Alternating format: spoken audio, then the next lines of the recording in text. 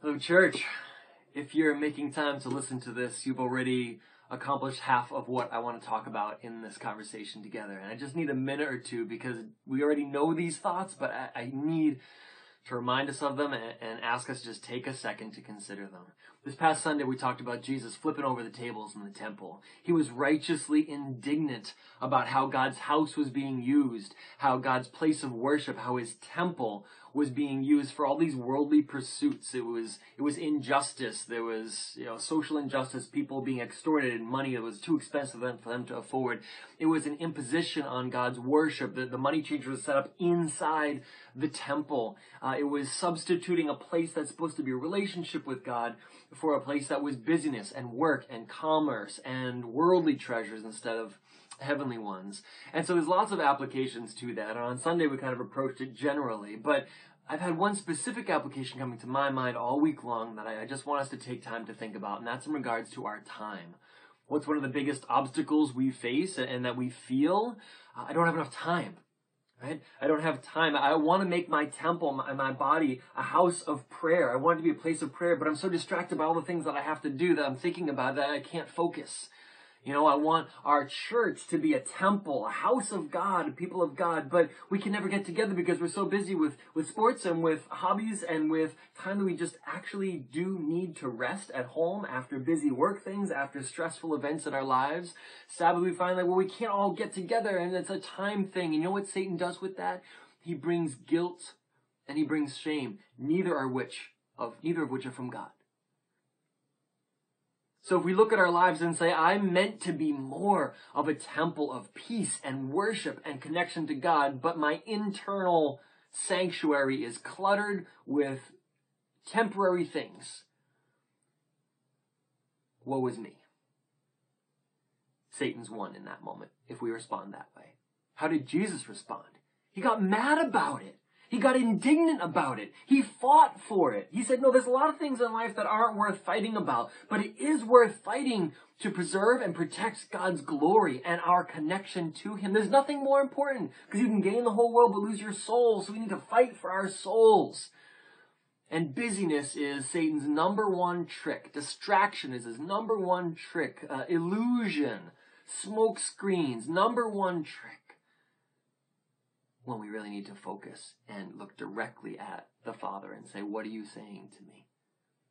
You love me. Let's spend time together. Where are you calling me, Jesus? I want to follow. And so this book came to mind, and I wanted to read just a little excerpt from it. Michaela suggested this one, and she thinks that every Christian needs to read this. About halfway through, I agree. Get this on an audiobook. Talk about time, right? If you commute to work, listen to it on your way to work. If you unwind when you first get home by turning on the TV or by listening to the radio or by doing something mindless in the workshop or the backyard or wherever, put this on. And if you like to sit with a cup of tea at night, read this instead of a fiction book. Until you're done with it, you might not be equipped in the right way to know how and when to put that fiction book into your life and what space does it occupy. The book is called The Ruthless Elimination of Hurry. And it's by John Mark Comer. And he's just it's an indictment of how we look at time. But funny, not in a shame and guilt kind of way. In a way, it's let's be honest, we don't have enough time. But let's also be honest. We actually have plenty of time. Hours aren't the problem. It's what we're doing with them. It's how we're managing them. It's how we're spending our time. If we look at our tables in our heart, Jesus tipped over tables metaphorically, what are the things that take up our time? Do some of those things need to be removed? Like Jesus just literally cast stuff out? Maybe some of them need to be swapped. We're spending a time commuting into work and we think that's, decompressing time, but maybe it's worship. Maybe that time is worship. Or maybe it's ministry. Maybe as you commute to work, you should be calling a different person every day. Just saying, how can I pray for you? Instead of praying on our own, using that commute in another way. When we go to work, it's like, I don't have time after work. Okay, well, you spend many hours at the job site, in the office. What if you're there doing your work, but with your eye open to who can I pray for? Who can I minister to? What if we repurpose on these tables, kind of clear off the worldly part of them and place things on the table like prayer, like encouragement, like healing, like witnessing, like joy, and then we live those areas of our life in a different way. And so he does a great job, much better job than I can, but I encourage us to think about our time and recognize usually when we say we're busy, a four-letter word, remember, busy, if we say that, we then feel defeated. And I say, are we too busy to nurture our souls?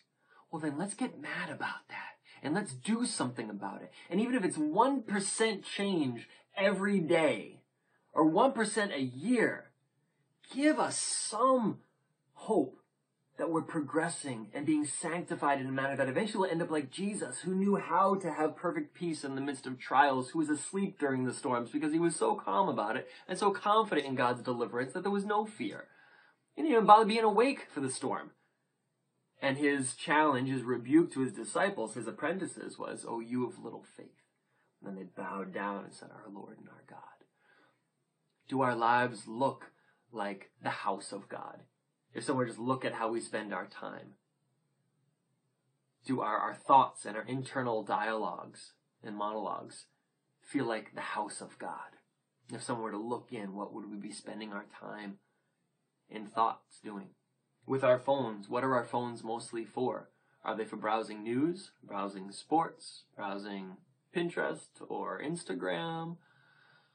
Or are they tools to connect with other humans? Are they learning devices that we can listen to podcasts or read articles that might nourish our faith? If we're going to spend the thousands of hours that we do looking at those devices, what part of that is God honoring and what part of it is all just distraction? So whether we're clearing tables out of the temple, whether we're repurposing them, exchanging them for a different thing, whether we're leaving something on the table but just totally turning it around so that it serves God's purpose, the goal will be that we feel like we are the temple. That when someone asks how we're doing, we say, man, life is good. Life is full. Not life is busy. Busy is an indication that we're feeling defeated. Full is an indication that we're bearing fruit. So let me read his words to us to kind of challenge us and encourage us and ask you, what do you need to tip over in the way of tables in regards to time in your life? Or are you too busy to even think about it? Or are you too defeated to feel like it could work? Or are you too alone to feel like someone could come alongside you and help you? Or are you thinking so small that you don't realize what it could be like with you and God if you were willing to do that? Or are you too in love with the world to be willing to give up on its temporary distractions and entertainments for something that will truly nourish your soul? Those are the choices and the mindsets that we have to face and we have to answer God for, and that we get to make. The beauty of free will, we get to choose to pursue God as he calls us. So a few words here just to consider, and then I encourage you to read this book and to just think about Jesus' righteous anger about the things that matter the most. And our souls in Christ's church matters the most. He writes, following Jesus has to make it onto your schedule and into your practices, or it will simply never happen. Apprenticeship to Jesus will remain an idea, not a reality in your life. But here's the rub. Most of us are too busy to follow Jesus. He writes, anytime I teach on a rule of life and some of the core practices for life with Jesus, I hear the same refrain. That sounds great, but I don't have the time. I'm in grad school. I work a demanding job. I have little kids. I'm training for a marathon. I'm not an introvert like you. Honestly, excuses. And I get it. I live in the same world. They are good excuses. He writes, I used to smile and nod and let the awkward moment pass, but the older I get, the more I feel the courage to push back a little. Sometimes I'll graciously ask, are you really? How much time do you spend watching TV? And this usually spawns a different kind of awkward moment. How much time do you spend online or on social media? Shopping? I'll suggest that people keep a log, a time log for a week, and when they do, they are usually shocked at how much time they give to trivial things. Most of us have more than enough time to work with, even in busy seasons of life. We just have to reallocate our time to seek first the kingdom of God, not the kingdom of entertainment. And on the rare occasion, and it is very rare, that someone genuinely does not have time for the practices we'll get into in part 3 of this book, I gently suggest that they are simply too busy then to follow Jesus. No guilt trip, no shame. Again, not helpful, just an honest appraisal. The hard truth is that following Jesus is something you do. It's a practice as much as faith. At their core, the practices of Jesus are about a relationship with the God he called Father, and all relationships take time. Let's say your marriage is less than ideal. Your spouse comes to you and asks for more time together, simply to enjoy each other and to get back on the same page. He or she asks for, say, 1 date night a week, 30 minutes a day of conversation, and like a little time on the weekends. Basically the bare minimum for a healthy marriage. If you say, sorry, I don't have the time, all the while giving 30 hours a week to things like TV and the internet and your fantasy football league, anybody with a modicum of common sense would say, yes, you do. You're just wasting your time. Or he or she would say, well, then you're just too busy to have a spouse. So either you need to radically rethink your schedule or you're en route to a divorce. Hopefully you would advocate for the former. Now, is our relationship with Jesus any different? We get out what we put in. And this isn't some legalistic guilt trip. This is an invitation to the life we actually ache for. A life that can be found only by moving through the world shoulder to shoulder with Jesus. So I guess we come to a crossroads, a get on or get off moment. Are you ready to construct a trellis for your vine? You know, Jesus being the vine, the trellis being the framework of your life. A trellis for your vine. A schedule, a practice or two to create space for life with Jesus. To make room for love and joy and peace to become your default settings?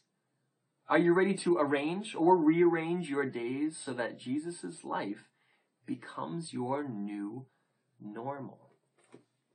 I mean, they're just like, the words hit home, and I hope we feel them that way. And then right at that moment of emotion, when it rises up, think, am I feeling guilty or am I feeling inspired? We're just saying a truth. We're too busy to follow Jesus. Does that make us feel shame, or does it make us feel righteous anger? How did the world get into me so much? How did I conform in such a way that I've got nothing left for what matters? We've got to be fighters. Jesus was a fighter. He fought for what mattered. This matters. And with missional churches, as we're going and trying to do and trying to bless, I'm too busy. Are you too busy to be right with God? Are you too busy to help someone else be right with God? Are we busy just like serving lots of people and it's filling our schedule and getting overwhelmed and it's not from God?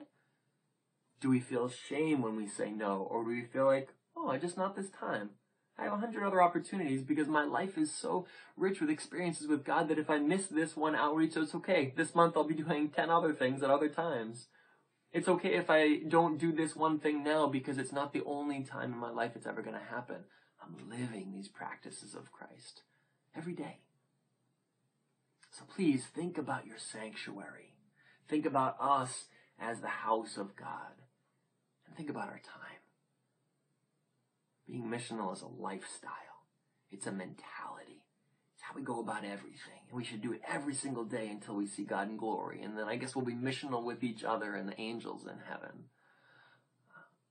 But don't let Satan take our lives into the busy realm when God is calling us to move them into fullness. May God bless you as you work through this with His Spirit this week.